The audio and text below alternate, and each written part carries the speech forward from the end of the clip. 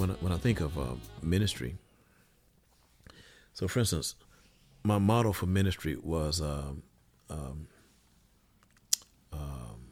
movie The Leap of Faith, Steve Martin. I came in ministry in 92. That movie hit about 90, 89, 90. And I always said in my mind, like, man, if I was going to be a minister, it'd be like Jeremiah, the preacher in that movie. He was like charismatic, had a white shiny suit, and hit a town, and the people loved him. All right. The difference in the two of us is I would try to I would try not to play the folk, for some cash, but really try to like help them. That would be the difference. New love unfolds, controls your dreams, persuades your thoughts, governs your needs, governs your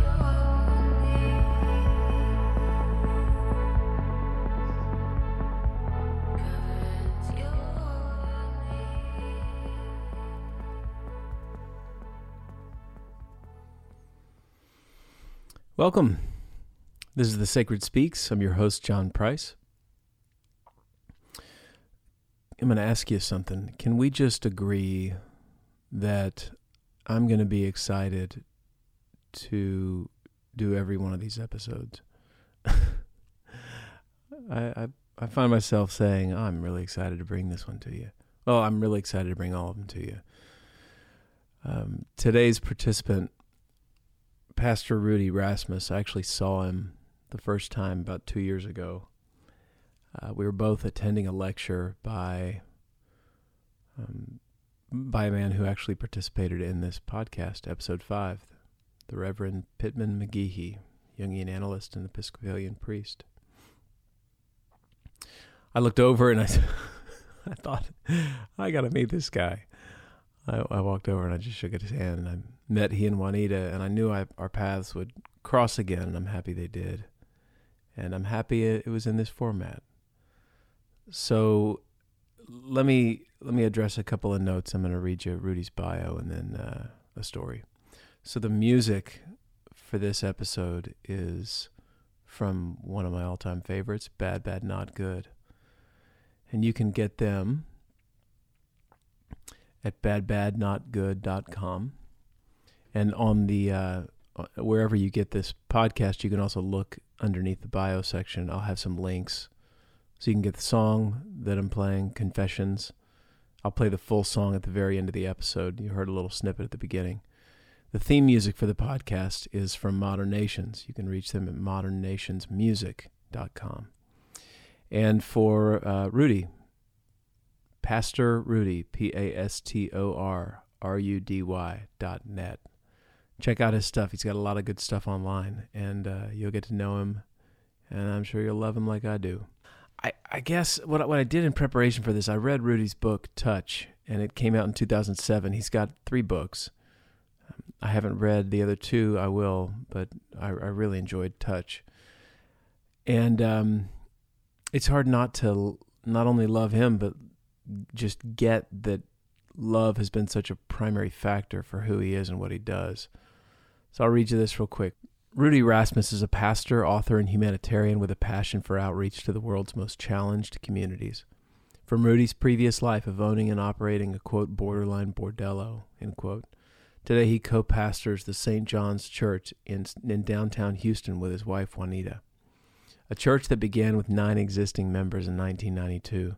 St. John's has grown to thousands where every week people of every social and economic background share the same pew.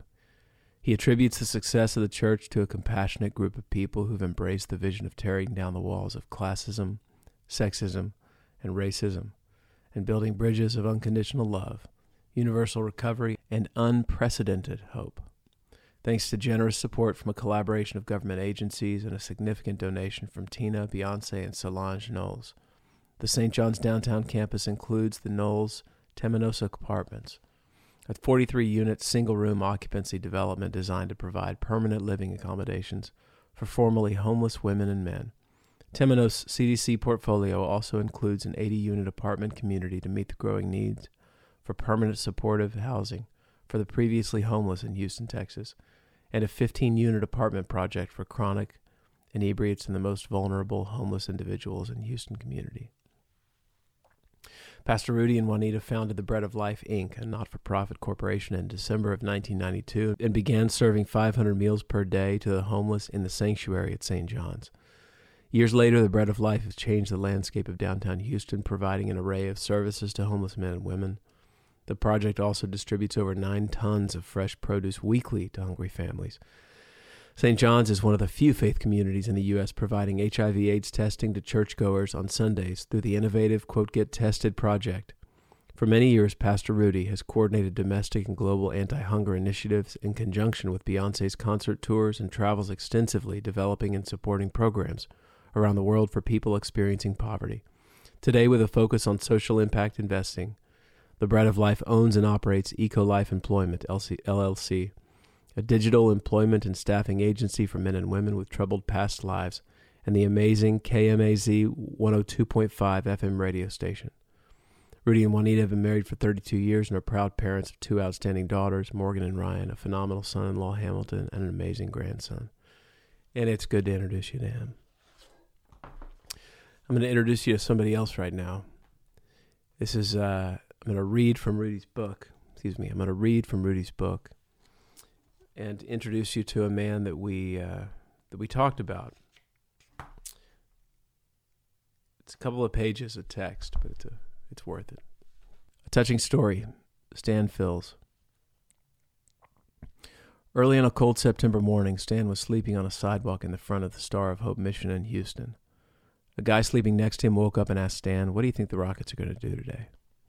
This seemingly insignificant comment shook Stan. He remembered, I was 27 years old, sleeping on the street. My wife had left me because I'd ruined my life with drugs and alcohol, and all the guys sleeping next to me in the same condition I was in could think of was a basketball team. I started crying at the hopelessness of my life. I lost it that day. Another homeless man saw Stan crying. He told him, "Man, it gets better. Go with me to a church where we can get a meal. We'll sit through a Cocaine Anonymous meeting, and they'll feed us." The 2 men walked to St. John's. Stan told a friend, "My whole life changed that day. When I came to the door of the CA meeting, a man met me at the door. He was a little guy, but he gave me a big hug. I was shocked because I hadn't had a bath in a week and I stank. I couldn't imagine anybody getting near me, much less hugging me in a warm, strong embrace. That man was Rudy Rasmus." As he sat in the CA meeting that day, Stan heard things about addiction that he'd never heard before. Suddenly, things started making sense. He told the friend after the meeting, "I talked to 2 men who led the meeting, and they helped me get into treatment only a few days later. As soon as I got out of treatment, I got back to St. John's as quickly as possible. I talked to Rudy, and he said something that blew me away. He told me that he saw tremendous potential in me. I could hardly believe it. I dropped out of school in the 8th grade, and I couldn't read very well. I lived my life in shame, so I hadn't seen any potential in myself." As Stan got more involved in the St. John's recovery ministry, an amazing thing happened. He realized that God had given him a gift to help hurting people. I met with Stan regularly, and we developed a really close relationship. We weren't like brothers, we were brothers. Soon he was leading a CA meeting, the very meeting he came to the first day when he came in from the slabs. He often tells people, once you realize your gifts, you'll find your purpose. And when you know your purpose, you can fulfill your destiny. My gift is to help people in pain. And my purpose is to serve people in our community so that they can find hope and healing. My destiny is to make a difference in the lives of people, and it all started with a hug at the door of St. John's. Someone at the church tutored Stan, and he passed his high school equivalency exam the first time he took it.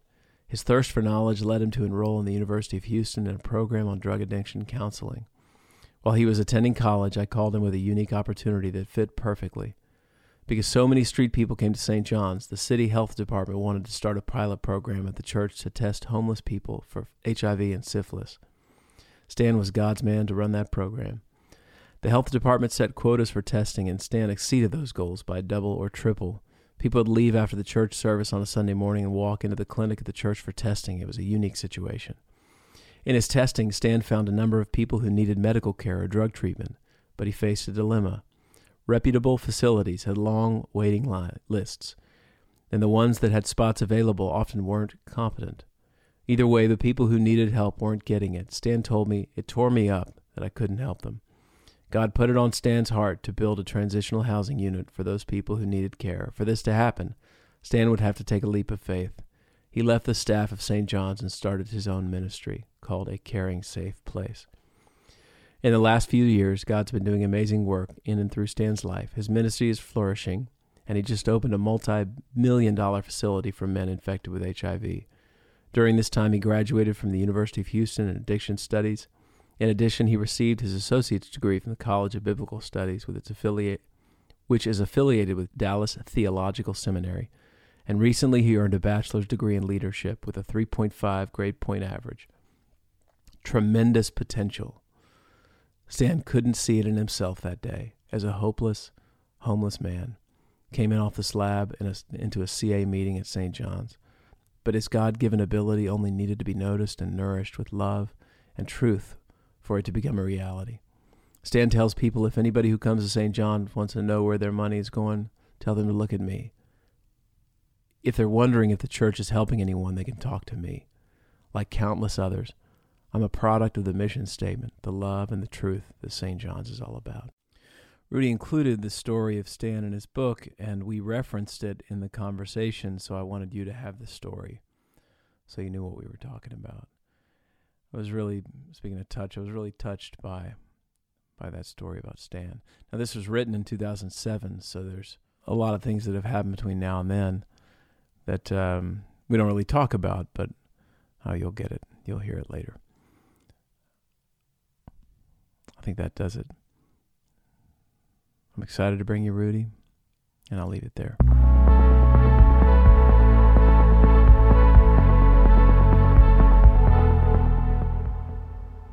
I'm wondering where the story begins for you. I mean, do you typically begin with a narrative, your personal narrative? Yeah.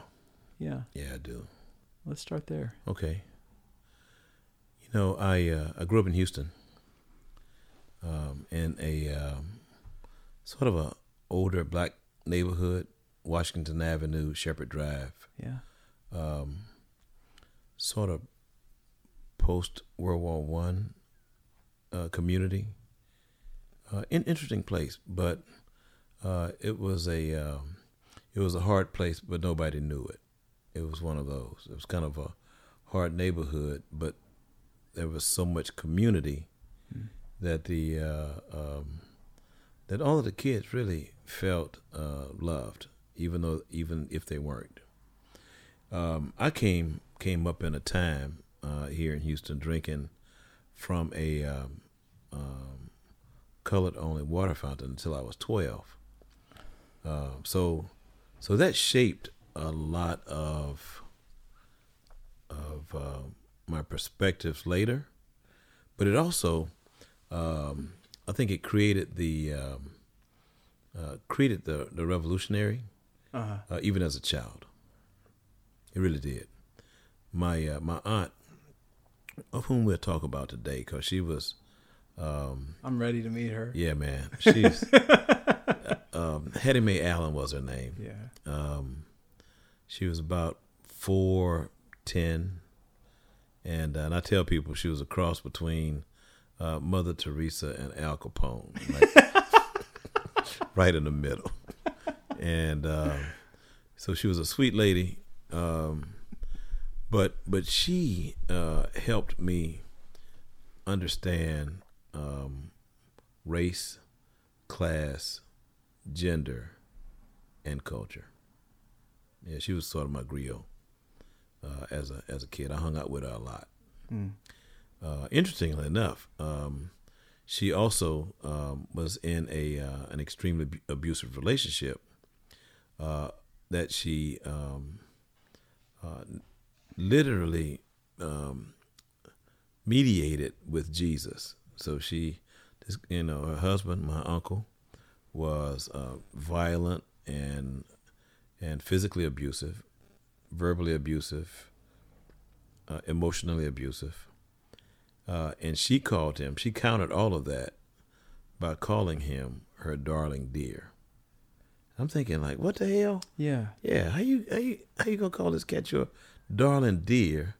And he is shooting his .30 caliber deer rifles towards you in the house to terrify you. He is hiding dead mice in the freezer to terrify you.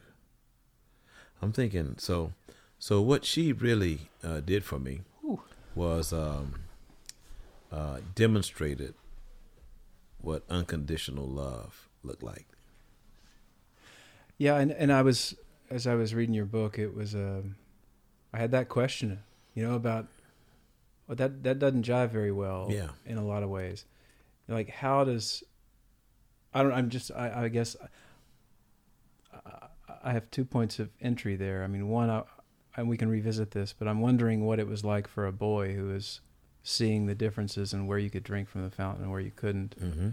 And then also this core conflict on kind of where love and violence collide, and what that meant to you and how she explained that. She didn't really explain it. Mm-hmm. What she would do would demonstrate what love did.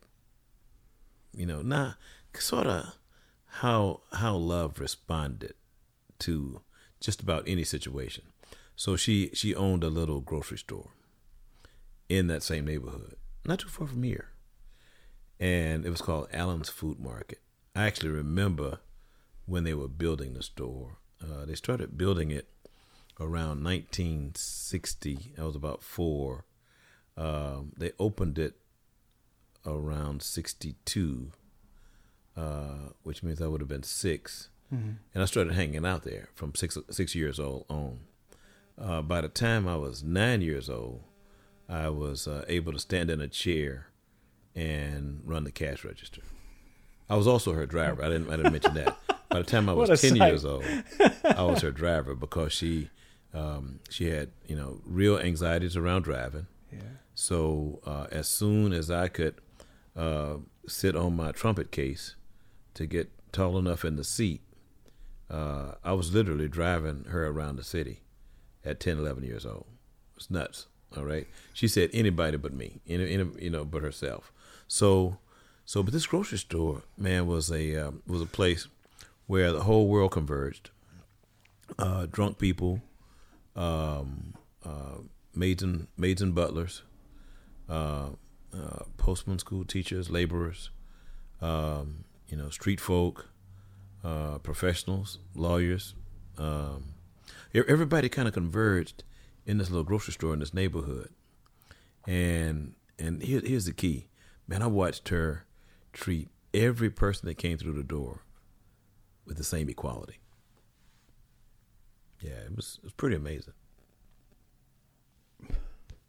Yeah, what a lesson in relationship. Oh man, I mean, she now remember, and then she would have to go home to this unknown. So depending on how he was doing that day, ultimately I discovered it was probably alcohol poisoning that really drove him mad. Mm.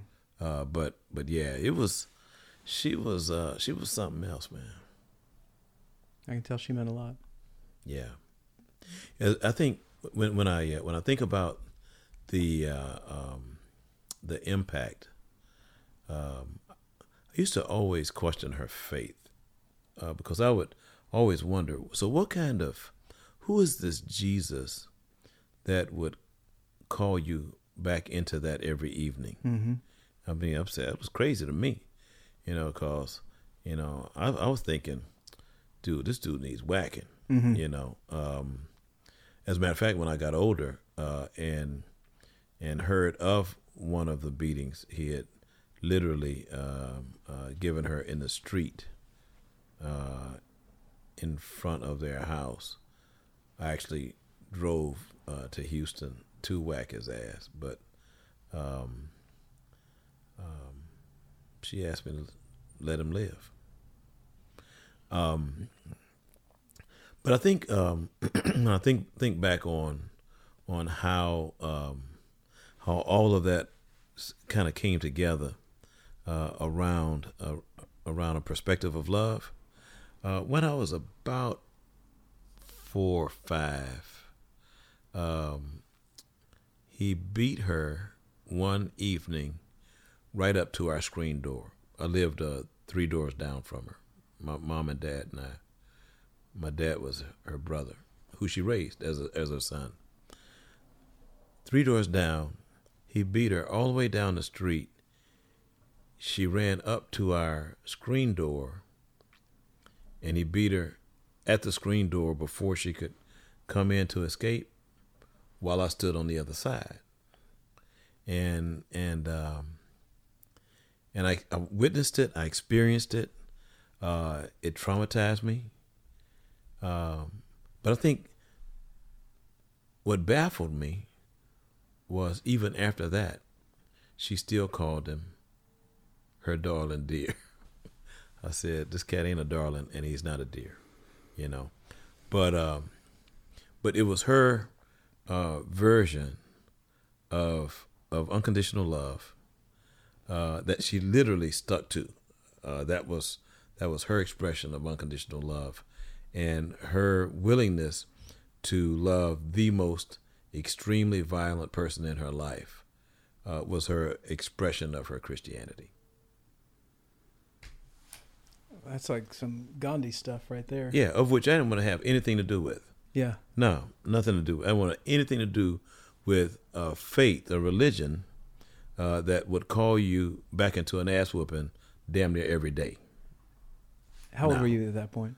Well, that beating was about 5 when I witnessed that one. I would literally sense from that point forward, sense that it was continuing. But she worked very, very hard at concealing that. Mm. She did. But I would say a lot of those experiences shaped how I think in a funny sort of way, those experiences were shaping a form of compassion for me early on. I think I determined that people should be treated differently. How do you define that, compassion? When I think compassion, I think accepting the person in front of me without conditions, literally accepting their total embodiment, their personhood, whatever that expression is, Mm-hmm. And leaning forward. So compassion for me is literally the act of leaning forward versus withdrawing. Yeah. Yeah. So it's both physical and it's mental for me. I think empathy is just mental for me. Compassion has to engage the body in some way. Well, yeah, that's good. When we met downstairs, the second time we've ever met, the first time was 2 years ago or something. Yeah. You were giving hugs, and I appreciate that because I'm a hugger. Yeah. So it's good to lean into you. Scares the shit out of people. I just appreciate it. But I learned a lot. Do you learned a lot sense that? touching. Does Yeah. it scare people? Oh yeah, man. I learned a lot touching. I learned a lot touching people. Yeah. You know what happened for me? I have this crazy discernment. Okay. And it literally developed out of childhood trauma. So there were situations around my house, and when one of your parents is still alive, there's certain things you just can't talk about in detail. But I'll say I would know. I would know how the evening was going to go when I touched the back doorknob. I could touch the back doorknob, crack the door open just a little, and know Feel it. this is gonna be a day. This gonna be it's gonna be a long evening. So from that, I began to literally hone this gift of seeing and knowing. So as a child, now at 62, I see and know immediately. Fact from fiction, real from a recording, truth from lies, and I see the person. I see I see who's there. I think that's what was actually been most beneficial to the work I've done, especially in the homeless community here in Houston. So, I meet people. I don't need like a day, 3 weeks, or 6 months to get to know that person. I know that person immediately, and in a funny sort of way, I think people know that I know them immediately too. So it's a short runway. Yeah, man, we connected. So thousands of people later, people feel as though they know me really well because I know them really well. Yeah, they feel, as you see them, they feel seen, and that's what glues you together. Yeah, because, people go through life, man, really never being seen. Yeah. Invisible.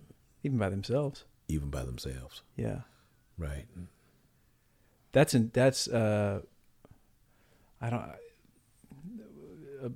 previous participant, Jeff Kripal, I referenced him earlier. Yeah. He'd written a lot about how trauma tends to, the idea is that trauma early on in life kind of opens you up to things that you wouldn't otherwise know. Yeah. I think the trauma was a gift. Yeah. I used to think like, damn, my life. But 30 years of therapy later, I'm extremely self-aware, man. And I realized today that those traumatic encounters and scenes were all part of the education. I got a PhD in trauma. All right, doctor. Yeah, man. So it's funny. I thought of it. You referenced a couple of some of my favorite quotes in your book, and one of them was about attachment and trauma in Ukraine, in orphanages. Mm-hmm. And I work a lot and have worked a lot with orphans and people who adopt, and of course it's trauma work. Yeah, man. And what they call it, technically, is earned secure. Earned secure. Yeah, it's attachment. So when you have an insecure attachment, which is either anxious or ambivalent, when somebody's kind of worked on it or had healthy relationships, right? What they call that is earned secure. Wow. Yeah. So in the book, I referenced it as a failure to thrive. Yes. That occurred out of literally not being touched. Yes. And that when we think about haptics and the science around touch, and how there all of these nerve endings literally terminate in your fingertips, and how those transfer something that science hadn't been able to duplicate. And we think about these babies who literally would lie there for days without a human interacting with them in a physical way. Man, I know adult humans who are in that same predicament. Know a lot of them. Yeah, I think one of my mentors, Karen Purvis, she worked in this community. Yeah. She created trust-based relational interventions with a man named David Cross, both developmental psychologists. David is in the statistician world, and a lot of what I would learn when I was studying all this attachment work is that, well, one quote that she gave me many years ago. She said the worst sound she's ever heard in her entire life was walking into an orphanage in the Ukraine, and it was silence. It's 200 babies. And they Silent. were all quiet. Quiet. They lost their voice. They lost their voice. She said you'd lose your voice. A baby will lose its voice after about 2 months. And what they had is a shortage of caregivers and abundance of babies. So these people walk around throwing, bottles and changing diapers, and that's all they get. So they're not getting the looks, and they're not getting the feels, and they're not getting all that kind of reciprocity. I see you, I hear you, I'm with you, I respond to you. And they just eventually learn that the thing that helps me get from the environment what I need is my voice. And when it's not responded to, I just don't use it any longer. Right. That's when you see those kids with really vacant stares that just kind of, there's no way to connect with other people. And it takes a kind of person like you who sees through all that and is willing to do the work and nourish and nurture. And you said it a lot in the book. You were just talking about the time that it takes, that you're just willing to. Yeah. I mean, you talked once about the guy that growled at you. Yeah. And you kept sticking your hand out. Yeah, man. Yeah, and I've had a lot of guys growl at me over these years, especially in downtown Houston. You think when people have nowhere else to go in this town, the sort of the center of gravity is downtown Houston. And so, I've encountered a lot of folk with who've experienced some deep, dark trauma. But when I meet them, I have had this 26-year encounter with some of the most amazing folk on the planet who have survived probably unimaginable crap along the way, and I think my early gift of trauma was so that when I finally encountered my life's purpose, that I wouldn't have a whole lot of study to have to do. Mm-hmm. I would immediately know. Kind of interesting. Well, yeah, you say that, the knowing. That's kind of not. It's not really the doing. That's just the kind of. Yeah, man. You just get it. Yeah, I don't know if you can be taught this. Yeah. Even though, excuse me. Even though I have, when my daughters were young, I would encourage them to trust what they saw when they looked in a person's eyes. Yeah. I say most of the time we negotiate what we see. We look at a person and we say to ourselves, "Damn, it can't be like that. So let me make a better story for this person," instead of embracing exactly what you see. And I would tell them, and they'll tell you right now, I would tell them in the first 30 seconds of a human encounter, you're going to have the purest encounter. After 30 seconds, a person is going to instinctively begin to adapt to your expectation. Oh, you hit on gold with that word right there, because I got to tell you, I got to get your book out for a second. I know that we're kind of going all over the place, but I want to go to this for a second, then I want to go back in time a little bit into, where is it? Expectation is a premeditated resentment. You got it, man. I don't need to look. Say it again. An expectation is a premeditated resentment. Man, I sat just looking at that. Yeah, man. I mean, those 4 words that I underlined, I wrote it down. I did everything I could. I've said it to 7 patients that I work with over the past 2 days. Right. I mean, I love that line. Because it's real. Any time I meet you and I'm expecting you to respond in a certain way that really makes me comfortable. Yeah. I'm really setting you up to resent you at some later point. And that's the kicker right there. Yeah. Is it that makes me comfortable, trying to set the situation up so that I feel comfortable. Right. And what that means is that if I'm judging somebody, and I'm keeping my distance, that's me trying to be comfortable. 'Cause Exactly. to be in relationship with you makes me uncomfortable. So to deal with the discomfort, I back up, That's right. not lean in. That's right. Man, yeah, that I look for nuggets, and that's a nugget, that's a little forward nugget as far as I'm concerned, man. Yeah. Wow. Okay, well, so I'm a curious individual, Yeah. and I want to know. I know you're working on a PhD, but I want to know Mm-hmm. about this PhD in trauma. Yeah. Actually, it's a DMin, a doctorate in ministry. Oh, got it. Okay. Yeah. And this. So I waited a while to kind of start this work, and I guess the timing was really good. Mm-hmm.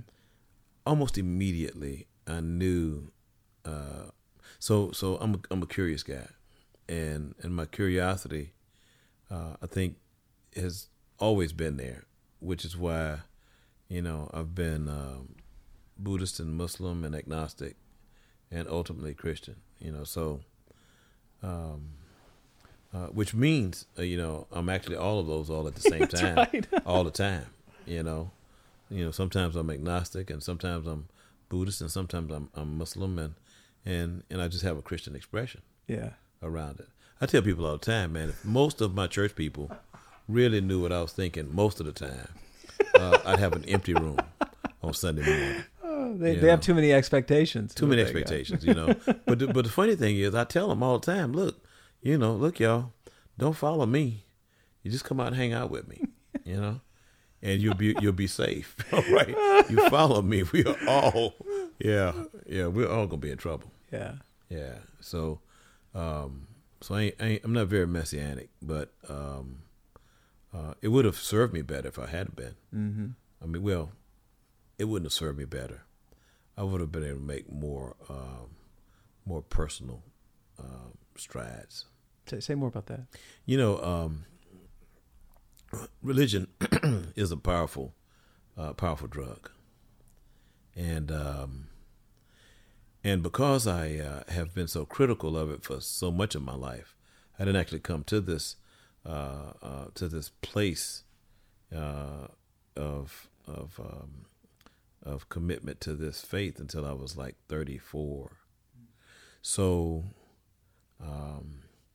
most of my life I was very critical of Christians and Christian leaders. So ultimately I ended up with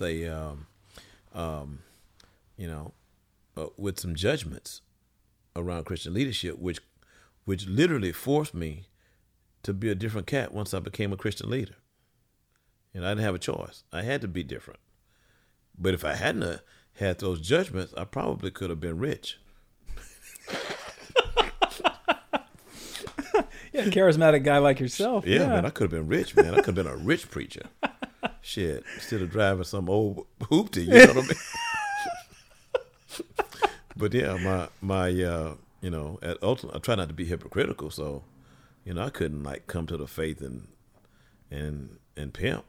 Well, you're said it right there. The other line that I love is preaching ain't pimping. Preaching ain't pimp. You can't. That's those are two incongruent concepts. Yeah. Yeah, but I said that all to say, my angst with religion, ongoing, really brought me to a place where I wanted to look at a generation who is demonstrating the angst with their departure. My generation didn't demonstrate with departure. I'm a part of what they would call the boomer generation. And boomers always negotiated this prosperity relationship with God. So boomers came into being at a time where there was a negotiation. If you do X, then you'll receive Y. Yeah. And ultimately experience Z. Mm. So that X plus that Y with that ultimate experience of Z was all part of the religious formula when I was ultimately like coming into this faith. But I'm thinking, man, it's something kind of flawed about a negotiation. Here's a challenge. You damn near can't unknow something. You know what I mean? Once you know it, unless you are hit in the head, you go into a coma, you develop Alzheimer's or some shit like that, you're going to come back and you're not going to forget Right. something you know. So my religious sojourn took me through some places where I just experienced some realities that I couldn't experience. So ultimately, man, I'm like, man, that don't make no sense. So what I couldn't do was promote a platform that wasn't couched in what I considered a spiritual reality. Mm. So a deal, a prosperity deal with my higher power, was incongruent with what I ultimately knew as the intent of a higher power. In essence, if I want to make money, I need to hustle. If I wanted to make something else like a peaceful existence, I needed a relationship with a peaceful power. The other, when you were saying that equation earlier, I was thinking about how the opposite is true. That if things are bad that are happening, you're not doing it right.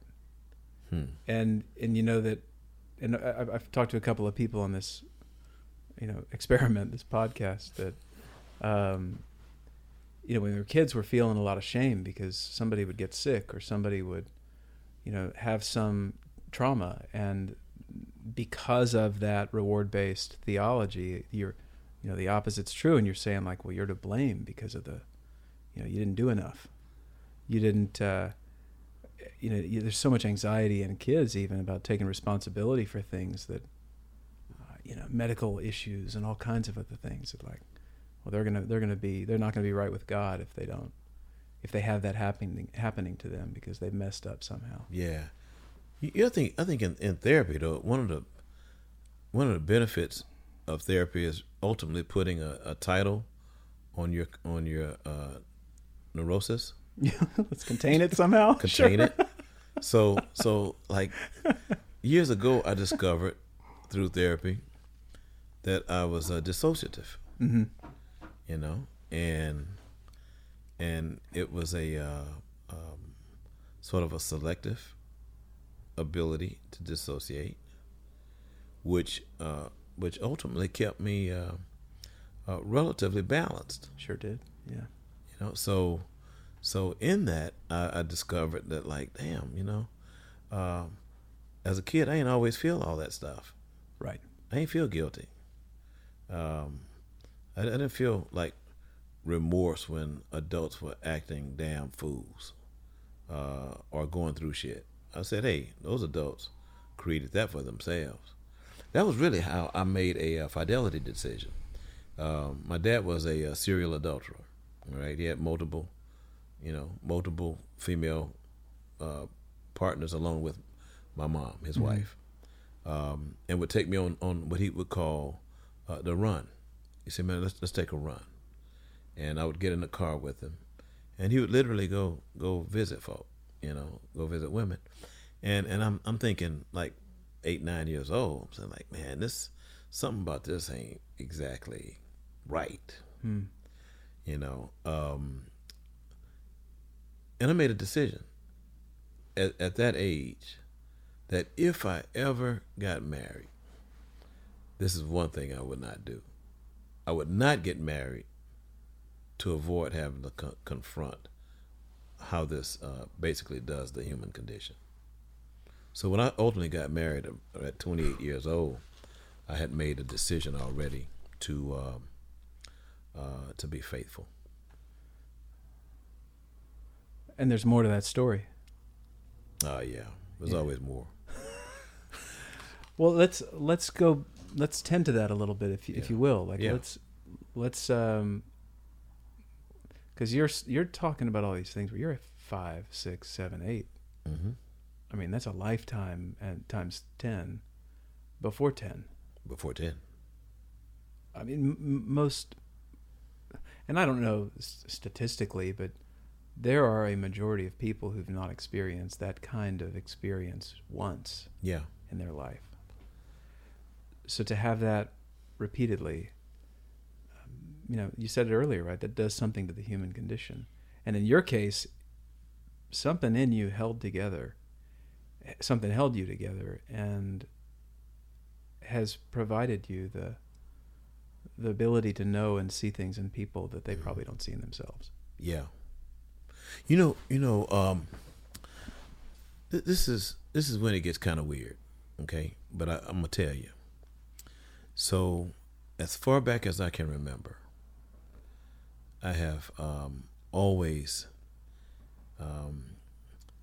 had this guardian.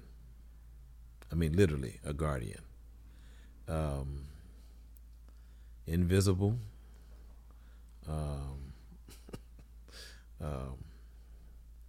But present.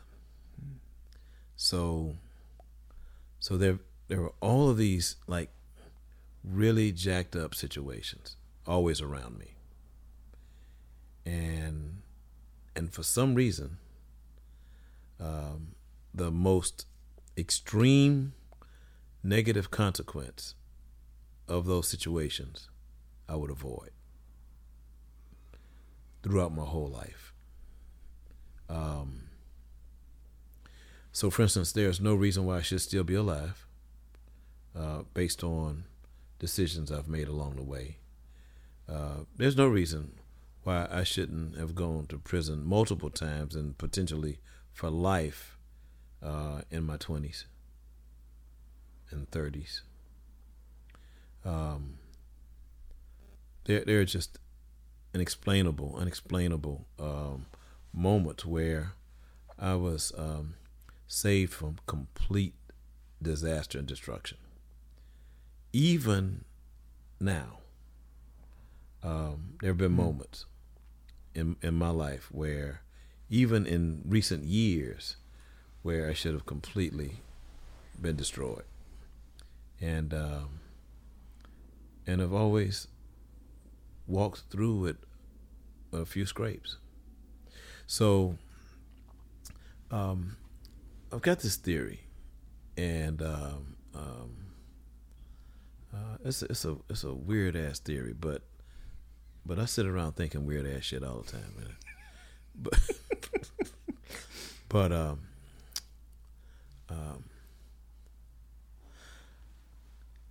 I think I'm here for a reason, and the one thing that keeps me moving forward is that the reason keeps evolving. So I'm always moving forward. So I'm moving through time, always fulfilling the reason I'm here. But I've always believed that I'm here for a reason. When I was doing crime, I thought the reason was doing crime effectively. I ultimately ended up in ministry, religion. I ultimately felt, okay, so I'm supposed to do this effectively. But I've always felt that there was a reason I was doing it, all right? And that reason, it was a compelling, literally a compelling existence that always exceeded my reach. So I was always moving towards it. I'm still moving towards it. I just took 3 months off from church, and during that 3 months, my real intention was to walk away. But that followed a year of probably the worst year of my whole life was 2017. August 2017, had the first and only suicidal ideation I've ever had in my life. Whoa. Yeah, man.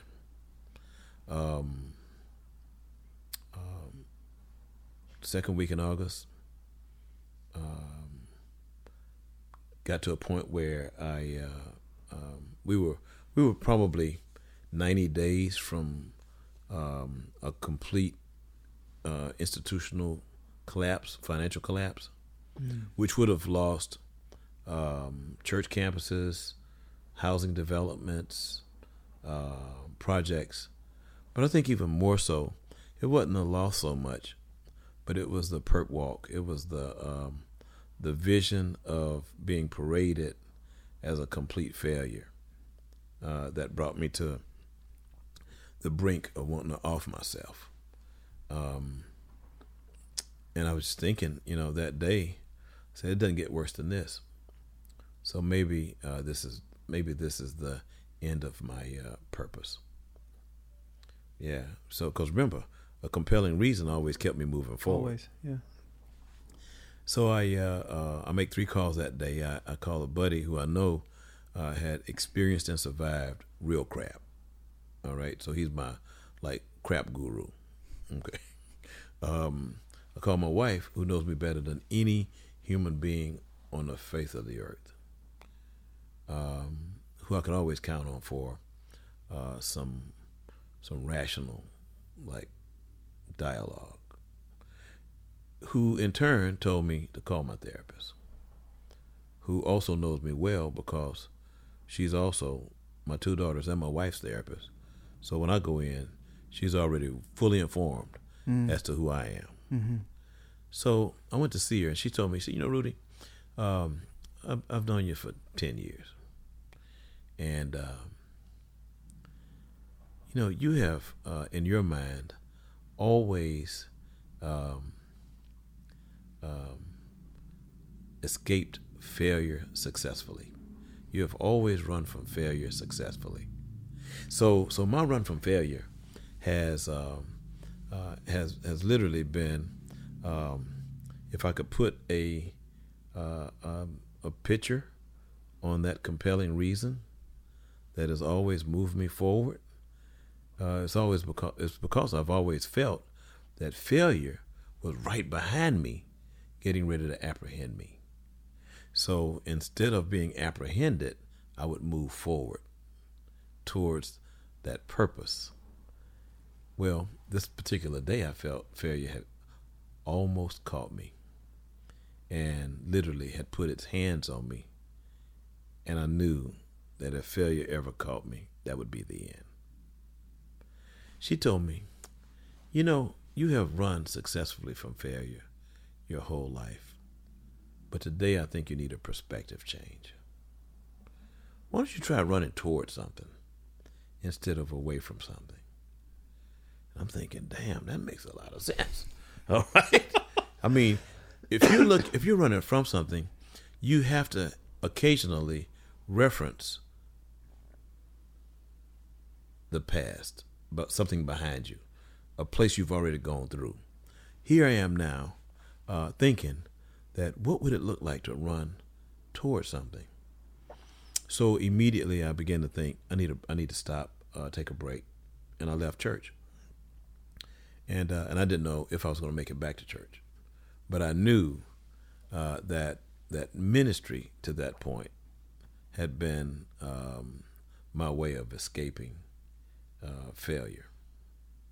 And so I stopped, and I started moving forward through a series of very empty, quiet moments that with no goal in front of me.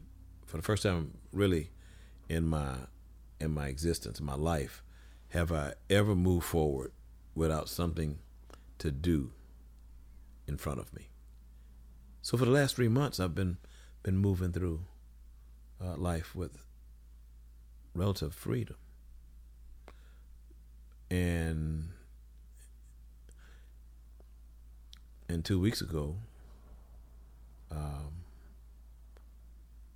I came to a point of clarity. The clarity is this: my time in full-time church ministry is over.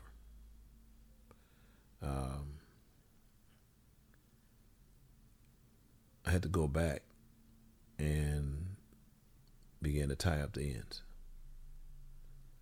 And in that, leave the church with one last vision. So that's what I did. I went back 2 weeks ago. The folk hadn't seen me in 3 months. I acknowledged that the rumor mill had lied to them, that my wife hadn't left me, I wasn't dead, hadn't lost my mind, all right, and wasn't sick unto death, all right. Church people will create some shit, I said, no, I'm actually pretty good. I've been going to brunch on Sunday, I've been hanging out. I've been living. And everybody exhaled. Said, hey, Rudy, you're back. Come on in. We're glad you're back. But I knew I came back to leave, and but on my way out, I told them we're going to do something like really crazy.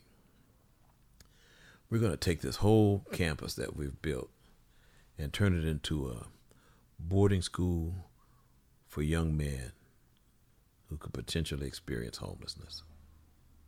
So every building that we've built, we're going to direct its purpose to this end. And then when I finish that, I'm gone. What was it like to you to stand in front of those people? It was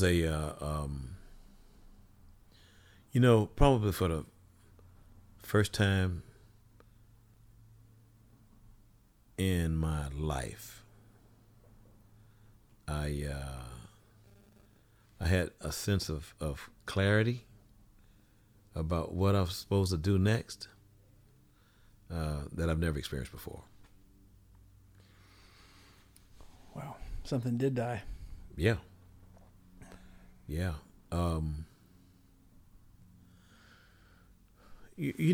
I think what died was, in a funny sort of way, my need to succeed.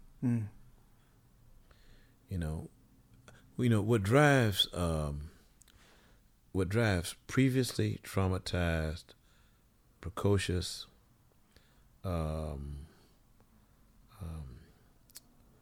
discerning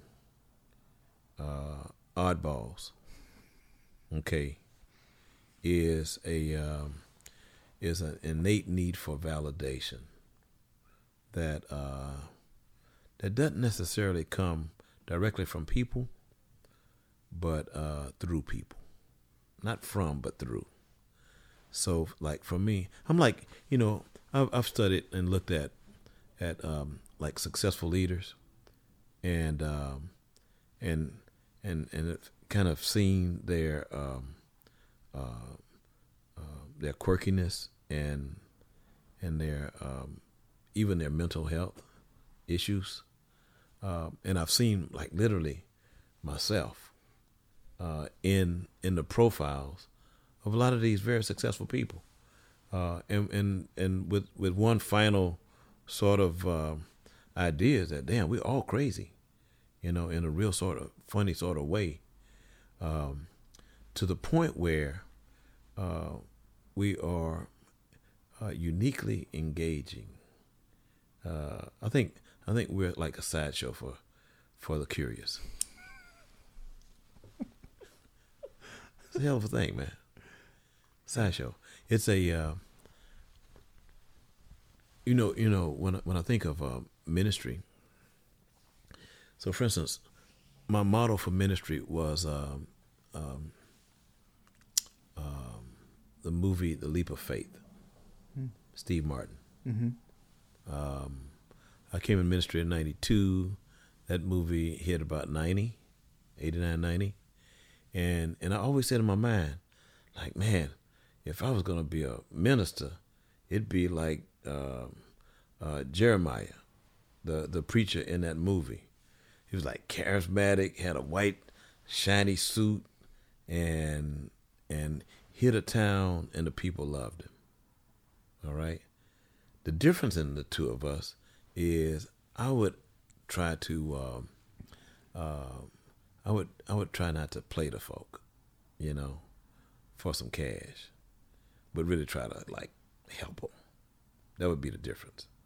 So when I showed up to church in '92, I literally showed up as that Jeremiah, you know, larger than life, wacky, magnetic, and I brought the show. So, you know, man, music at this place where I serve, incredible. The show is phenomenal, you know, because one thing I've never been shy about is, you know, this aspect of religion is part entertainment. You know, you just can't bore people. so yeah, so you know, but it's been interesting, man. I know I've been all over the place on this thing, but well, it's not the first time you made a transition of one structure for one purpose, yeah, to a different purpose. Yeah, I had a borderline bordello.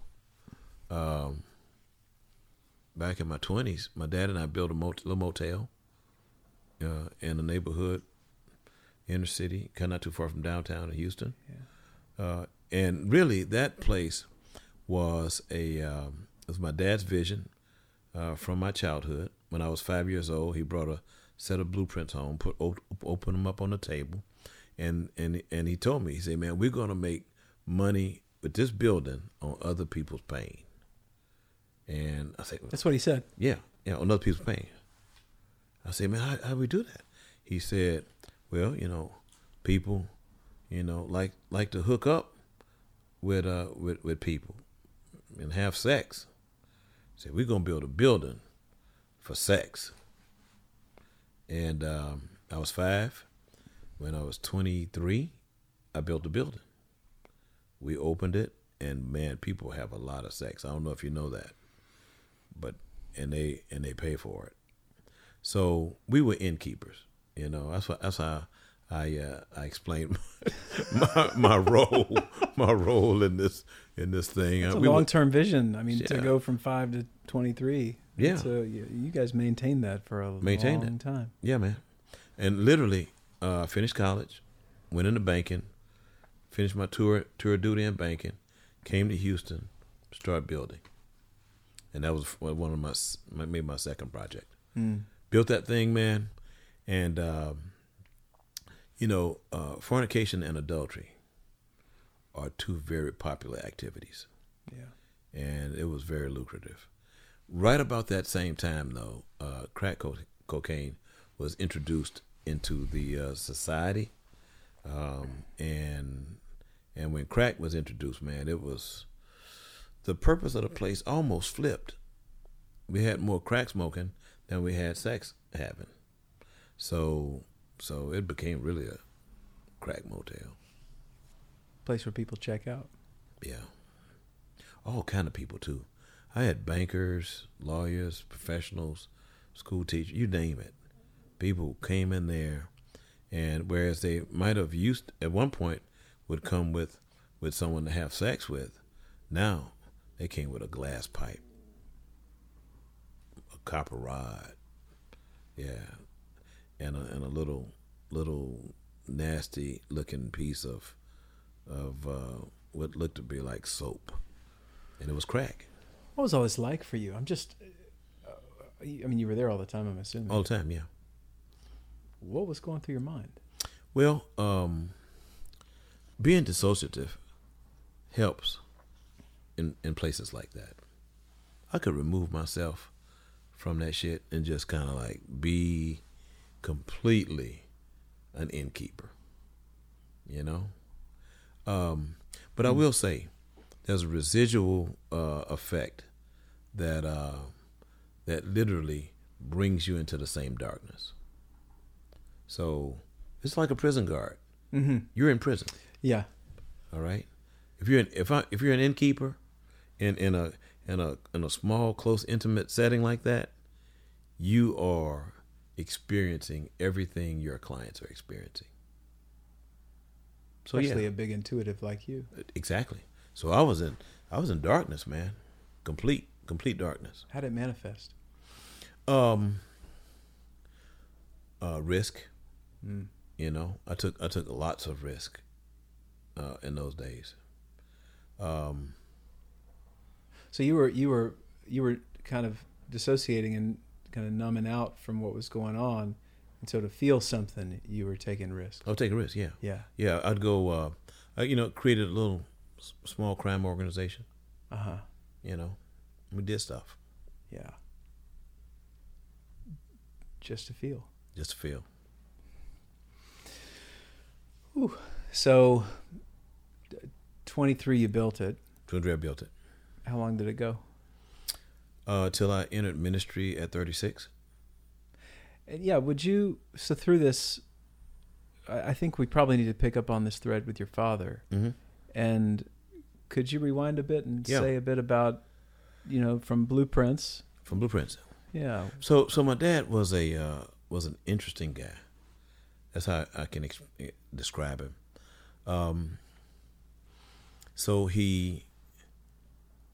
So technically orphaned by his mama and daddy, and was sent to live with his sister, my aunt, Hattie Mae Allen, at 12.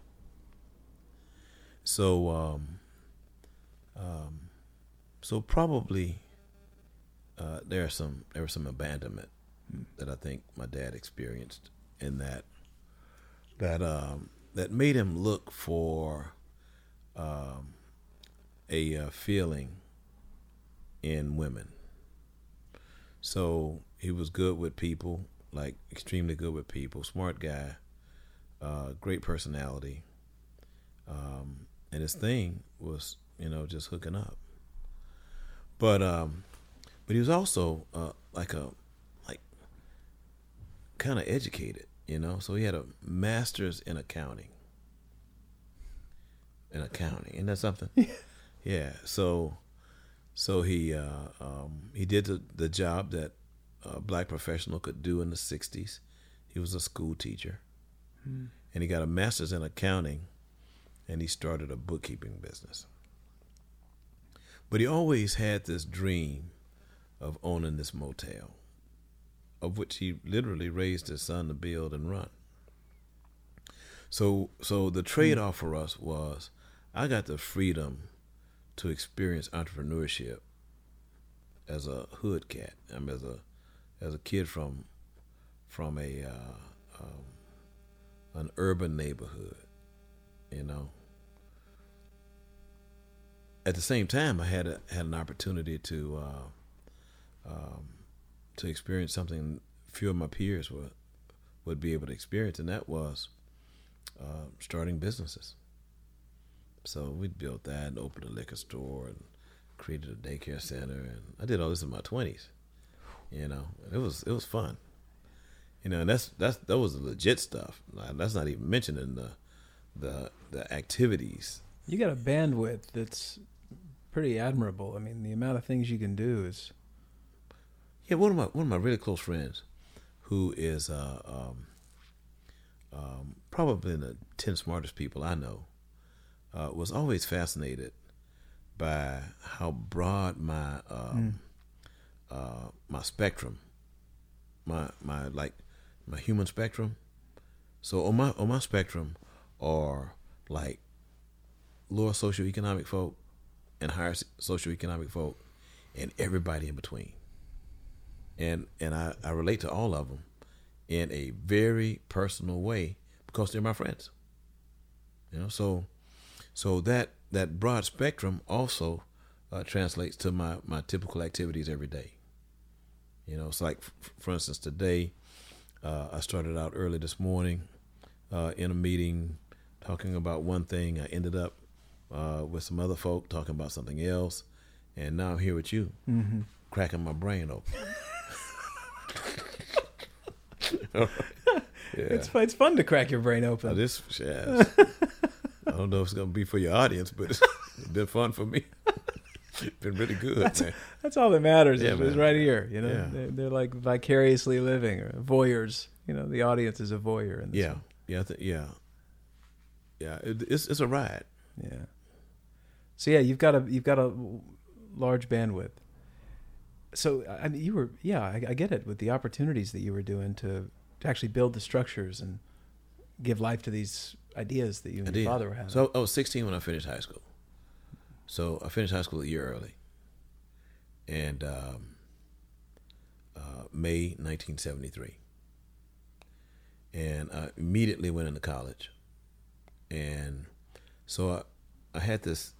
So I'm a systems guy. Yeah. Okay. I can tell. Yeah, I'm a systems guy.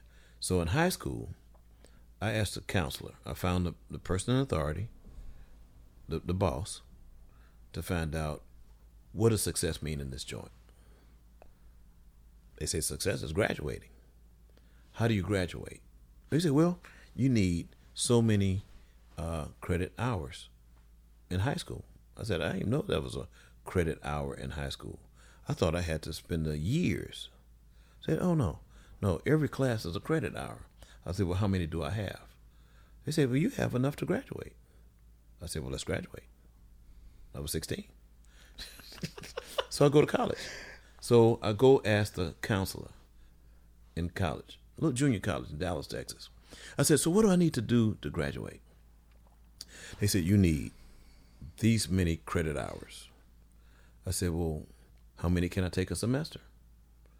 They said, you can take up to 21. I said, that's all I got to do?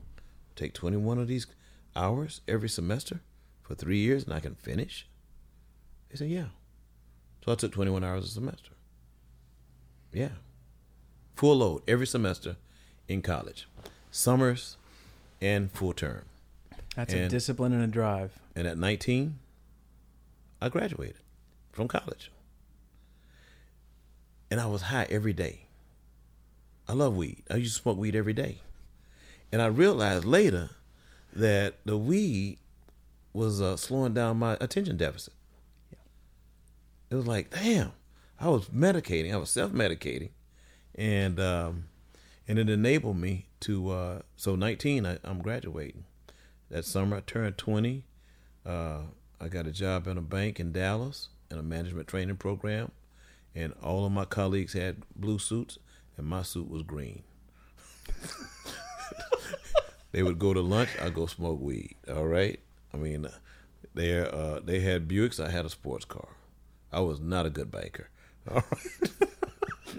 But I learned something, you know? I did that corporate thing a couple of years. I said, okay, systems, this ain't the one for me. So I called my dad. I said, hey, Pops, I said, let's do that deal you wanted to do. Let's build that motel. He said, come on, man. So I sold my house. I bought a house. I was 20. All right. Sold my house, moved to Houston, and went into business. Man, that's an incredible drive. So that same drive is the same drive that brought me to that day when failure almost caught me. Yeah. Because failure never caught me before. And it does. I've escaped every situation my entire life. Sometimes narrowly, but always escaped.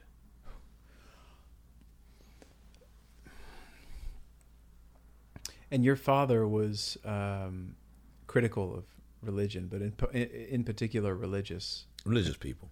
Religious people and pastors. Mm-hmm. He said we don't trust preachers and church people. What do you mean by that? He felt that that preachers were inconsistent. They were a large part of our clientele at our place of business, as with sex workers. So that only reinforced my lack of trust for religious professionals.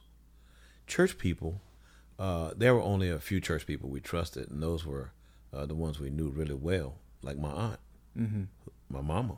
They were practicing. They were practitioners who really took it seriously.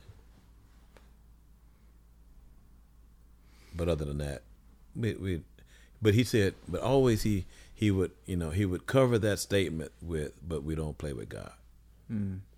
So he embedded a deep reverence for God and from his understanding of God for me.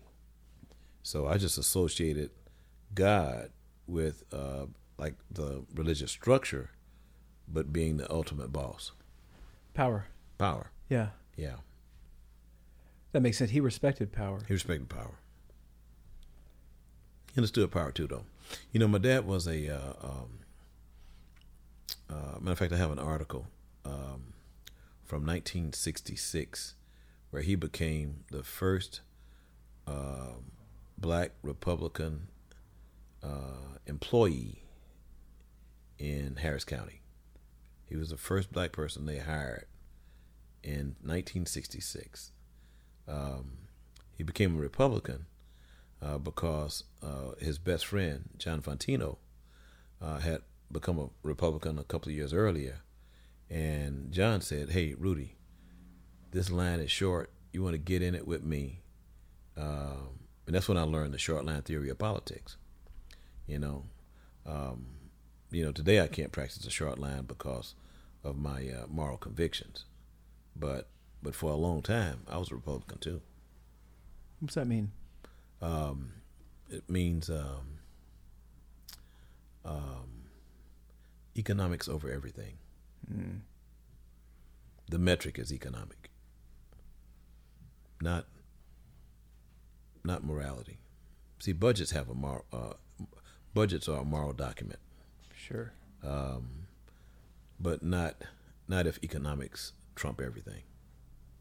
Yeah, you can arrange your budget in a way that's aligned with your morality, Right. but if it is bottom line first, Right. then your morality goes out the door. Out the door. Yeah. So that's what it meant to me for a long time. I was even a Republican precinct judge in Harris County when I first moved back. Rudy, what Short line, man. you've done. I'm really excited for all the other things that are going to fall out of this conversation as we go. Short line. Bandwidth, man. Yeah, you've done a lot. So as you're Did nearing, I tell you I was a musician? no, but I'm going to stop being surprised. Bass You told player. me you sat on a trumpet when you were younger on your My trumpet case. Annie's. You got a good memory. Yeah. So I started playing trumpet in the second grade. Mm-hmm. I played all the way through high school. In the sixth grade, I picked up bass. Nice. And just so happened, electric bass is what I was attracted to, but this school had an upright bass. Mm. So I started playing upright and electric, played through high school, and ultimately majored in music my first semester. Nice. Yeah. My dad told me, he said, "Hey, I ain't paying for no goddamn music degree." He said it was a rap. I didn't want to go He's to work. an accountant, So, Yeah. Yeah. And I didn't want to work. Yeah. Because, here's the weird part, man. I've had to reconcile the fact that I've had a privileged life. Mm. Dude, I have never had an economic hard day in my life. I live with people who have had economic hard lives. But personally, shit, man, I had a charmed life. Because my dad became a Republican, let me tell you how this worked. He became a Republican in '66. School teaching, making $5,000 a year. In '68, one of his buddies in Dallas said, "There's a guy named Ross Perot who wants to bootstrap black businesses. So he's going to create a venture fund." All right? A venture capital fund in 1968 for black businesses became a little company called, a venture capital company called Venture Advisors. My dad, because he was in the short line, got the call to become the director, president of that company. So we moved from Houston to Dallas in 1969, all right, for him to lead this little company, Venture Advisors, which was a venture capital fund bootstrapped by Ross Perot, EDS, Electronic Data Systems, back in the day, early computing guy. Mm. and another computing maverick named Sam Wiley. Those guys came together, put their money together, hired my dad. My dad runs a venture capital fund in 1969. I'm 12 years old. We moved from the hood in Houston, Texas, to a high-rise apartment in Dallas, Texas. And I'm the only black kid in the apartment. I go to a junior high school, 8th grade. I'm the only black kid in 1969 in a school with 1,000 white kids, mostly from blue-collar families. What did they think about you? Oh, they hated my guts. What did you think about them? It was my first encounter with white folk. Yeah. It was my first encounter. Well, that's a really shitty encounter. It was a shitty encounter, man. Yeah. So my first encounter was as the only black student in a school, 1969, 1 year post 1968. 68 was my last year drinking from a separate water fountain. All right. 69, I'm in Dallas, Texas. And these people call me a nigga every day. Every day. So much so, 2 years, I spent 2 years in complete isolation. Around a bunch of people. 8th and 9th grade. Yeah. Around 1,000 people. Yeah. Hey man, 1,000 people. I'm in complete isolation. At lunchtime, I had a table to myself. No one ever ate lunch with me. On the bus, I was always on a seat by myself. In class, nobody ever sat next to me. For 2 years. It's an amazing time. Earned, secure. Secure. Yeah. Amazing time. My mom and dad would ask me, they said, so, like in the early days, because I'd come home and cry. So, man, let's get you out of the school. And my response was always the same. I'm 13. I tell them, if I run now, I run forever. That was my mantra. If I run now, I run forever. Well, how did you talk to yourself about what was going on? How'd you make sense of it? That's when I started getting high. Yeah. Yeah. I had a buddy. I met a kid. He's a couple of years older than me. He and his sister became my best friends. And they had access to weed, man. And their mom had an open bar. And that's when I learned to medicate all them feelings. It worked out really well. You've got an interesting take on really well. Yeah. What do you mean when you say really well? Well, that was a formula for some pretty intense depression that I never felt.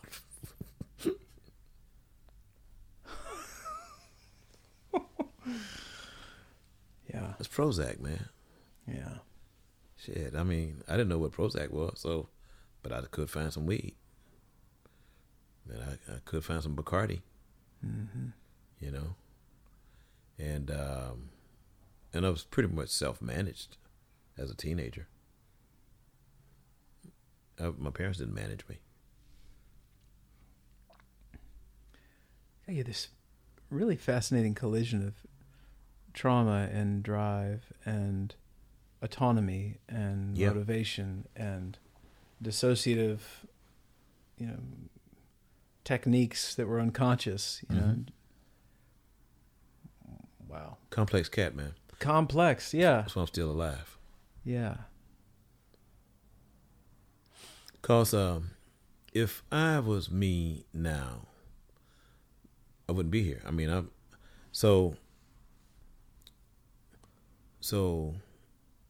my collision with an end was deferred because of my encounter with Christ. I would be dead, long time dead by now, had I not encountered Jesus. That's something. So my encounter with Jesus was a pretty phenomenal one, and so I'm just kind of move forward. No, move forward. You were saying Jesus, and I was thinking, and it's not that dude that has a beard that's not as cool as yours is. Yeah. But let's get into it. Yeah. So I've built a motel. I'm running a crazy business. I'm living on an absolute edge. And I meet a woman who, at a funeral, who ultimately became my wife. When I met her, what attracted me to her was she had the brightest internal light that I'd ever seen in anybody. And being a discerner. That's what I was thinking. Yeah. I said, like, wow, this lady really has a bright light. And I was hella attracted to the light. So I meet her right after this funeral. She was selling insurance. And she saw me as a prospect, an insurance prospect. Mm. And we traded a date for an insurance presentation. Hustling, yeah, man. But I wanted to know more about that light. Yeah. Crazy thing happened. I immediately. We dated for about 3 months, and I immediately felt the need to protect her. So much so that the voice. So there's always been this voice that would give me sort of instruction. The voice said, "Don't do anything that would cause this person to not trust you," which meant I had to leave her alone because I didn't know how to not do something that would cause her to not trust me. So I left her alone. Well, I tell you, I leave her alone, and this is how it happened. We dated for 3 months. That's lunch and dinner. One night, I knew that I was not supposed to see her again. So that night, we kissed and departed. She went her way, I went mine. The next day, unlike any day prior, any week prior, in those 3 months, the next day, neither one of us called each other. And that was it. I never expected to see Juanita again. During that year, I'm back into my life. But I would think about her occasionally. At the end of that year, the voice said, call her. I called her, invited her out to lunch. 3 months later, we were married. The deal was I would go to church with her. She was a church girl. She joined me in my life. She joined me in darkness. But she brought this like lantern into my damn darkness. So I started going to church with her, and I went to this one particular church we went to, and it was the only church that I really felt comfortable in because the pastor was a business guy, and he would always talk business. His sermons would always intersect with economy and struggle and reality, and he would always give these great illustrations that were always couched in something that I could relate to. And so as a non-believer, I sat on the pew for 5 years. The whole time thinking, man, these people full of shit. And I must really like this woman. But I sat there, man, and in the 5th year, a guy invited me to a one-on-one Bible study. His name was Willie Lane, and man, Willie knew his Bible backwards and forwards, and I had questions, and Willie answered my questions. But what Willie really did was this was the phenomenal part. Willie showed me the love in the text. He showed me that this was a text about love. So Willie focused on all of the words in red. All of it, like in his Bible, they were like the words that Jesus spoke were in red. So he said, man, this guy is always talking about love. So I'm not in a very loving world during this whole time. I'm still running a crazy business. I remember one day, though, coming home, which in those days, Juanita and I lived at the motel. I get out of my car. I got a Mercedes, all right? I get out of my Benz, and one of my boys who like grew up with me, 5 years old. That's how we do it in the streets. You bring your people with you. Yeah, you don't recruit no new people. You bring your people with you. So Danny came up with me. We met in kindergarten, all right? 5 years old. Danny was my right-hand man. You know, all my partners, we came up together, all right? Which meant that was a bond there that meant, you know, ain't nobody snitching in this group here, you know. So Danny, I get out of the car, and Danny looked at me and said, man, what happened to you today? I'm thinking, damn, what do you see? I knew what had happened. I didn't think anybody could see it. Danny saw immediately that something that day had changed in my life, and it had. That was the first day, man, I started feeling like, what am I doing? This is, I don't know. And I really, I got, it got kind of weird for me because all the shit I'd been doing, I no longer felt that I should be doing it. So in that year, I became a Christian. What were your friends thinking? I was losing my mind. My dad did too. Because at the end of that year, and I became a Christian, 1990, I told him, I said, Pop, I can't take the money no more. He said, what? You know, he said, what you mean you can't? What you mean you can't take the money no more?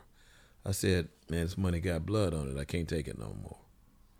I said, I got to find a new way to make a living. He said, good luck with that. And I stopped taking the money. Kept running the business. Stopped taking the money.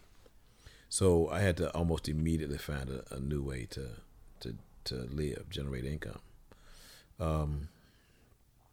It was hard. But in that same year, in that next year, like 91, I accepted what I thought was a call to ministry. I didn't know what it meant.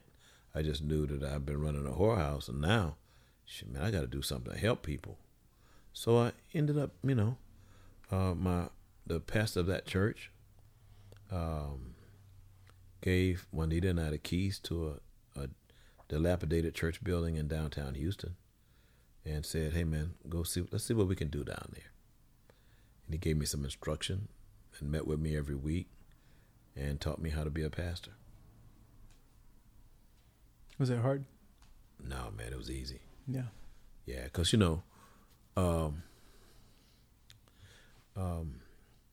I lead from the middle of the room. It's a leadership style.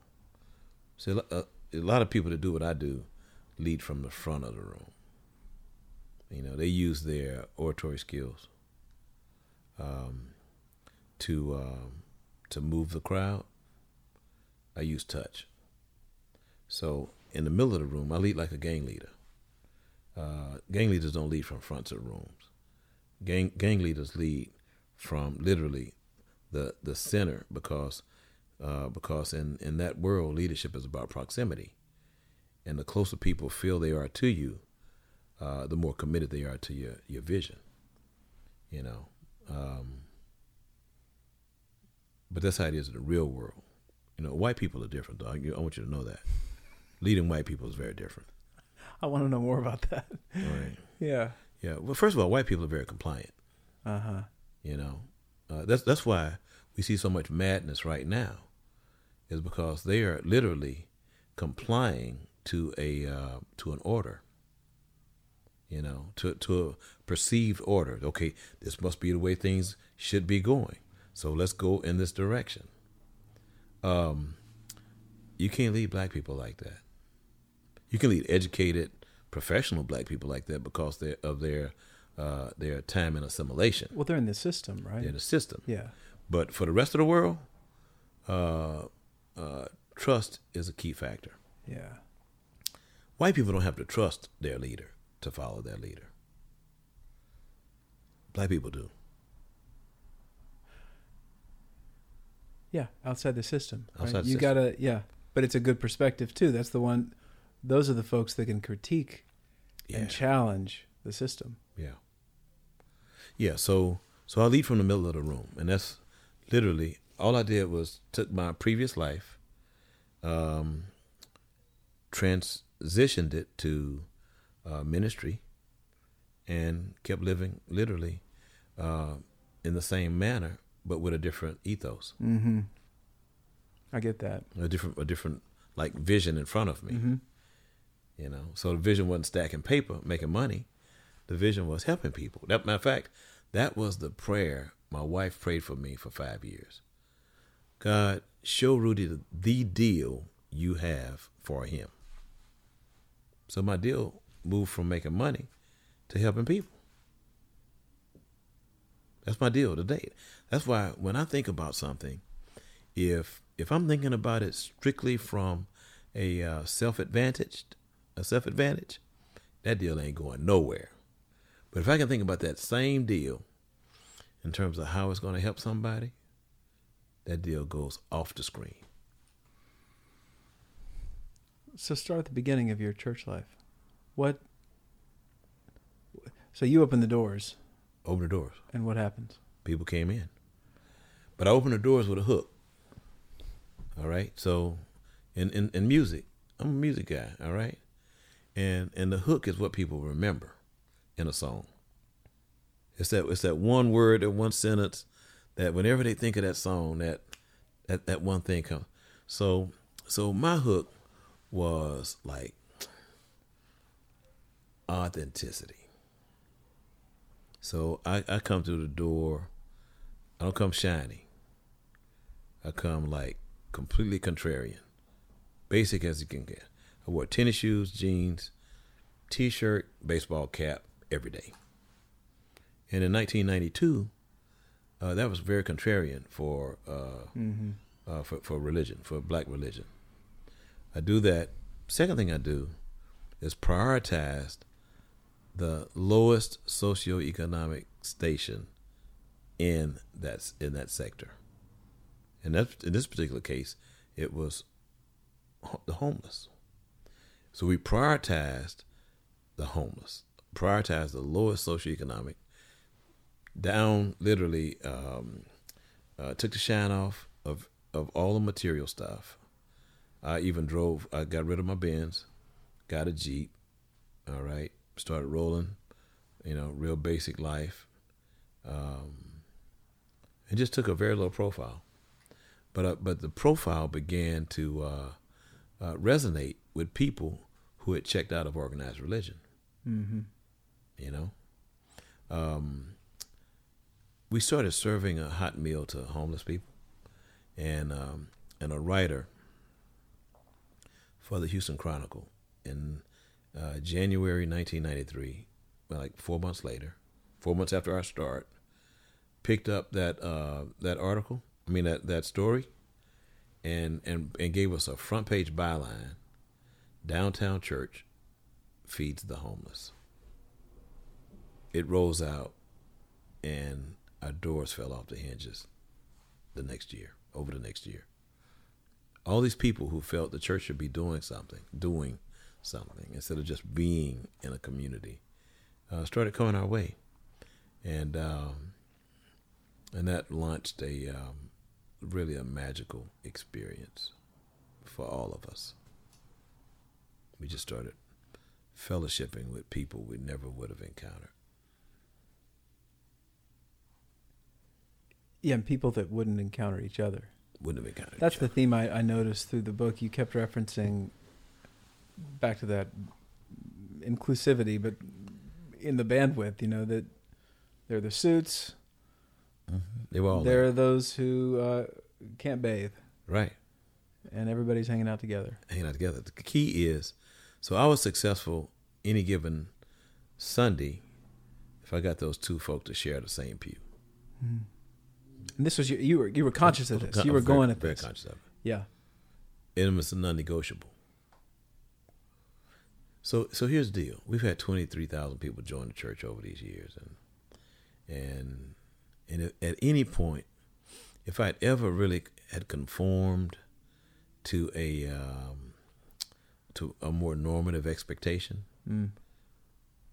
I could be at 40,000 people in 6 locations, and or I could be at 35,000 people in one building. All right. If I ever conformed to the expectation, and the expectation was always, but what about us? That's what the enfranchised thinks, always. What about me? And I would always say, what about you? It's not about you. It's about that person right there who can't do for themselves. That was if it was a gay person, it was a person, experiencing economic deprivation. If it was a person with HIV, if it was a person, just whoever that person, that found themselves in the margins, that's who I would prioritize. And enfranchised people hate that shit. They hate it. How do you, I guess, with that kind of growth, how do you avoid the institutional component just naturally happening? You have to guard that, guard against it. You have to guard it. You have to guard it literally with your life, and you have to be very intentional about what does and does not work. So, for instance, over these years, let's say we've been able to build maybe 30 million in buildings, housing for previously homeless people, clinics, soup kitchens, schools, all this downtown. But the key is, I've never negotiated who the priority was. If I'd ever negotiated who the priority was, I would have been able to have, let's say, a bigger barn, more people. Yeah. Butts in the seats. So, and that's been the sacrifice. Like right now, it's hard right now. Yeah. The church is hard. It's very hard. I want to move back for a second because I want to get into that. Because that sounds a little bit like right in line with your thesis. Mm-hmm.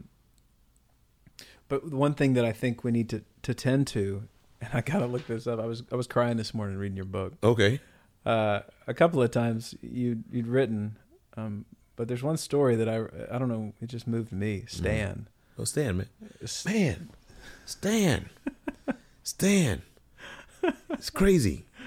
So Stan and I meet Stan on the steps at the church. And crazy thing.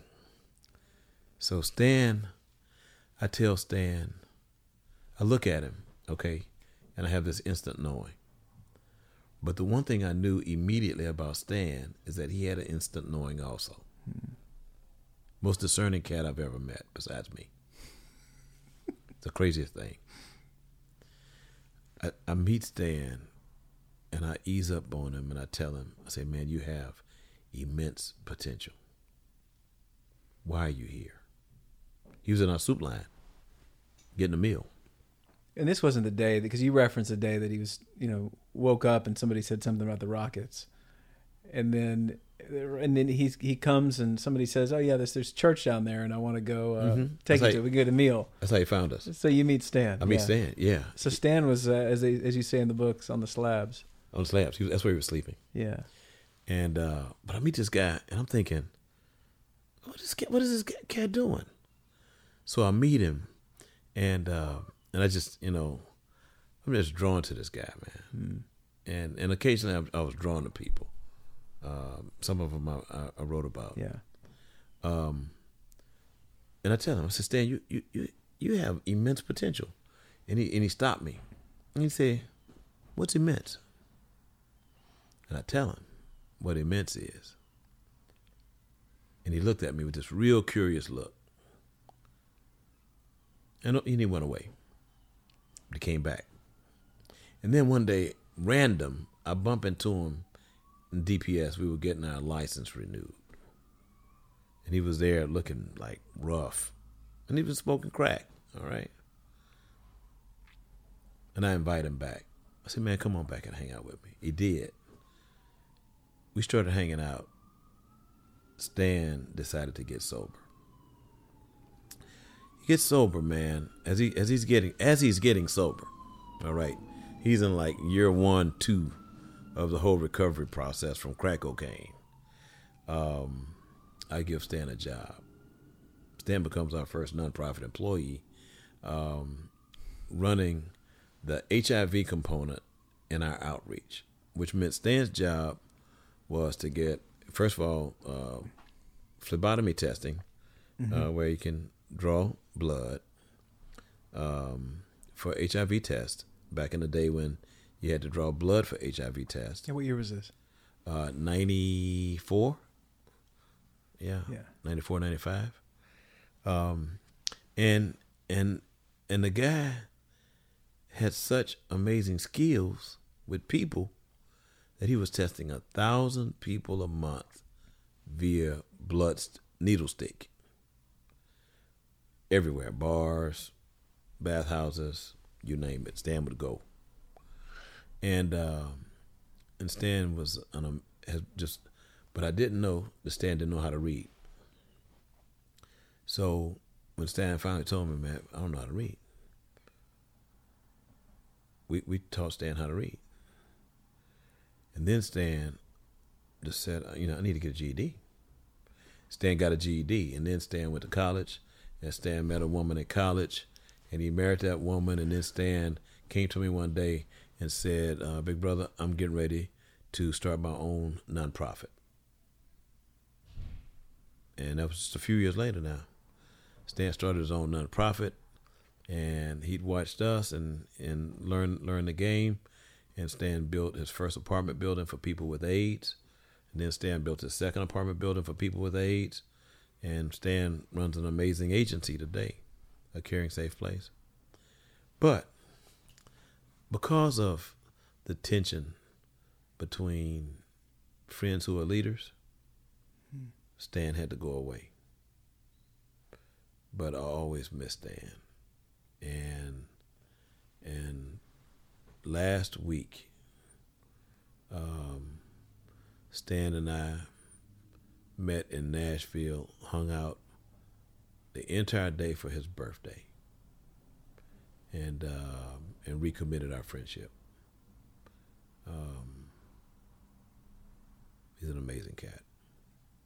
What a story. Here's a picture of us. That's in Nashville at the Pancake House with my book agent. That's wild. That just happened last week. Last week. Yeah. Wow. 25 years later. That's my brother. Yeah. From another mother. How lucky for you both that you got to reconnect. Yeah. You don't get to do that often. Yeah. So that hits on a little bit of something, I think, for anybody listening to kind of hear the nature of what you're talking about when you're talking about your church. Yeah. Because it's grown. I mean, when in the book you were talking about having 9,000 members, and you just said something like 29. Well, 23,000 have joined. Yeah, yeah. But I run people off. No way. I do. What do you think? I run people off. So, but when things are not, when there's not enough tension in the atmosphere, I do shit because I need tension. So here we go. Early on, I created tension by being extremely casual in my attire. All right, that stopped moving. I mean, that stopped being You gotta a keep thing. moving. You gotta keep putting the bar up, and so I grew a beard like yours, like a full kind of bushy. And then one day, I was on the beach, like in near South America, and a Jamaican lady said, "Hey, let me plait your beard." I saw she was doing the little girl's hair, so I said, "Okay, cool." So she plaited my beard and put it into 7 braids and put beads on it, and I realized immediately that really disturbed people. All right, I say, what? A beard can disturb you? So I wore it back to the States, and I reduced it to 3, and I just started wearing a beard braided into 3 braids. And I said, man, people really don't like this shit. And then the beard stopped working, and I had to pierce my nose. I pierced my nose last year. Yeah. Yeah. I relate with that a lot. And the ear. Yeah. And I'm thinking, and it's kind of like, people kind of, well, let me say a certain demographic. If you're under 40, it doesn't really bother you. Yeah. If you're over 40, it disturbs the hell out of you. What do you think it is about you and your desire to disturb? To disturb? Well, I think early on, my mentor, the pastor of that church, Kirby John Caldwell, is his name. He told me one thing that really stuck with me. He said, man, we got one job, and that's to comfort the afflicted and to afflict the comfortable. That's our job. He said that's what Jesus did. He comforted the afflicted and afflict the comfortable. So my whole ministry, bro, has been disturbing people and comforting people.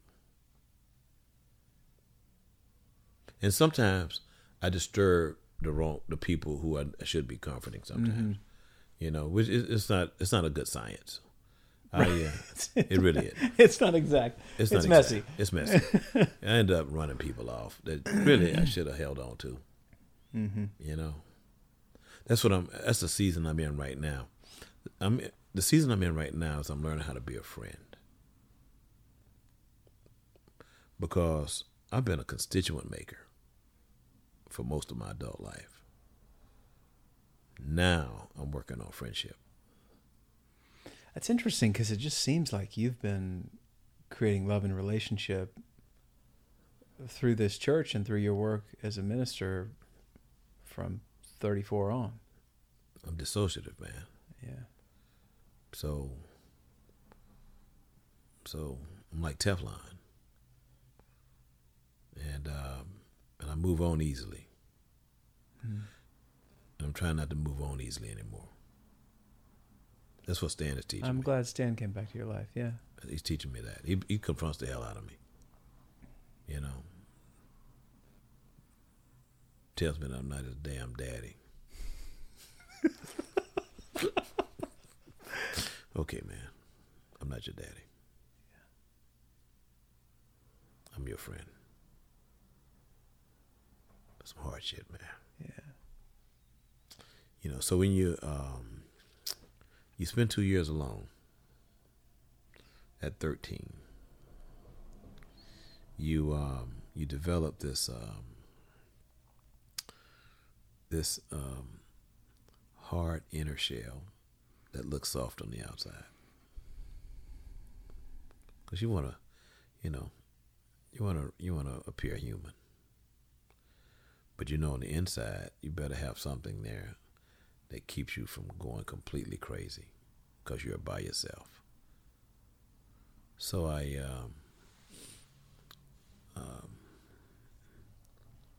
imagined love. When you were 13? Mm-hmm. I imagine what it would be like to be loved. What did it look like? Juanita. That's why when I met her, I recognized it. Wow.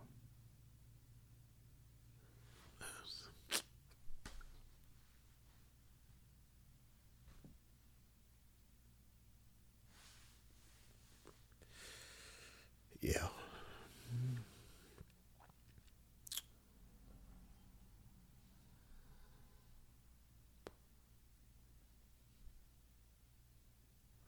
She told me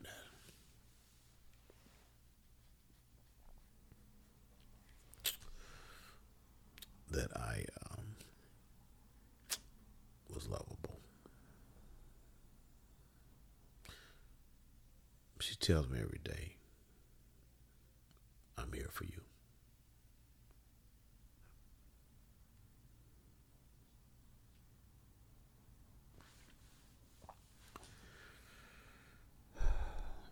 I think the goal in life should be to have more than one person being here for you. That's what friendship is. That's what I'm learning. You want a few people to be here for you. You know, that's what happened to me when my father died. I always felt he was there for me. So him and Juanita. So when he died, I felt the only person besides Juanita who would come and get me had died. It's taken me a long time to reconcile the fact that I need people in my life. I don't need constituents. That's that was the big revelation that I came to as I prepared to return to work 2 Sundays ago. That I have been in constituent making for 26 years. Caring for the poor and constituent making.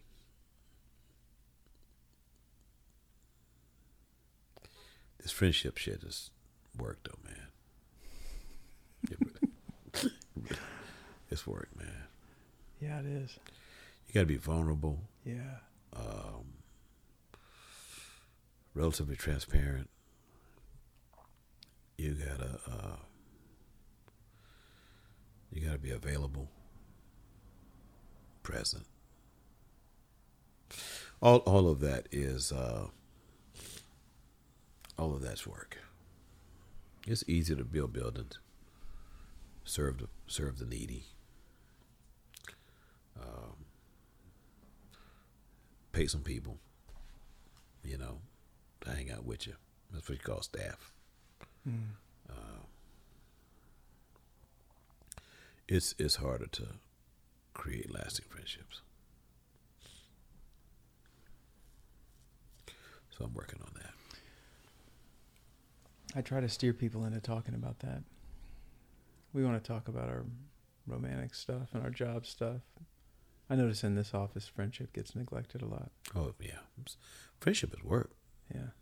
Romantic shit and job shit. That's the easy stuff. Friendship requires a sacrifice. People aren't willing to sacrifice. Mm-hmm. No, sir.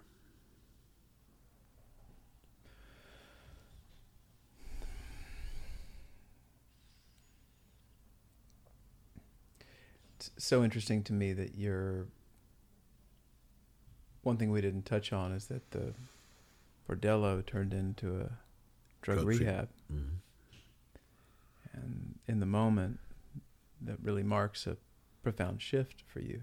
Mm-hmm. And you're there, I'm catching you in the middle of another shift where you're talking about a structural change. Mm-hmm. And that's, the change in structure really marks a profound shift in your own life. Yeah. Yeah. nobody likes change but a wet baby. Yeah. And I understand that more intimately now. Well, I want to be able to close this out. What's left hanging? What are we leaving?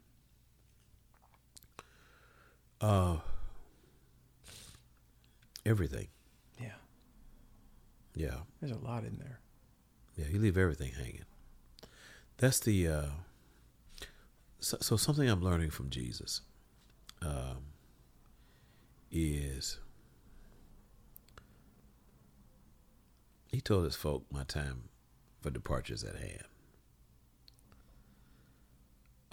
They were saying, but dude, we got work to do. We got to finish taking over this kingdom shit and being in charge. All right? You know? And he said, man. So, I'm gonna ignite something that's gonna kind of move that timeline forward. And then he left. So in my faith tradition, that departure was profound in that there was something that actually was supposed to happen after his departure that could only have happened if he had departed. Mm-hmm. And that's what I know. There's something else supposed to happen at St. John's in downtown Houston. That won't be my doing. I've done what I was supposed to do. What will I do next? I don't really know. But it's going to be fun. Well, no matter what you're doing, I think I'd like to go have a Sunday brunch with you. Yeah, that'd be good, man. That brunch, man, that was an invention that happened while I was in church. I like that shit, man. You didn't even know it existed. Dude, I'm thinking, I've been waking up for 3 months thinking, so baby, where we going to eat today? What we going to do? Wow, weather's nice. Let's ride our bikes. You know, and that's what the church has failed to, just really failed to honor, is how much we're asking of people to come into a room on Sunday morning, typically the only day that they really have to chill and rest and to under-deliver in that moment, something that could be profoundly life-changing could be a hell of a disappointment. Mm-hmm. People ain't wasting their time. No way. Especially my younger colleagues. Mm-hmm. No. They're saying, if you can't deliver something meaningful that makes sense and has merit in broader society, I'm going to eat pancakes. With blueberries. With blueberries. That's right. Fancy ones. Yeah. Yeah. So, yeah. I've been scared. I'm not scared anymore.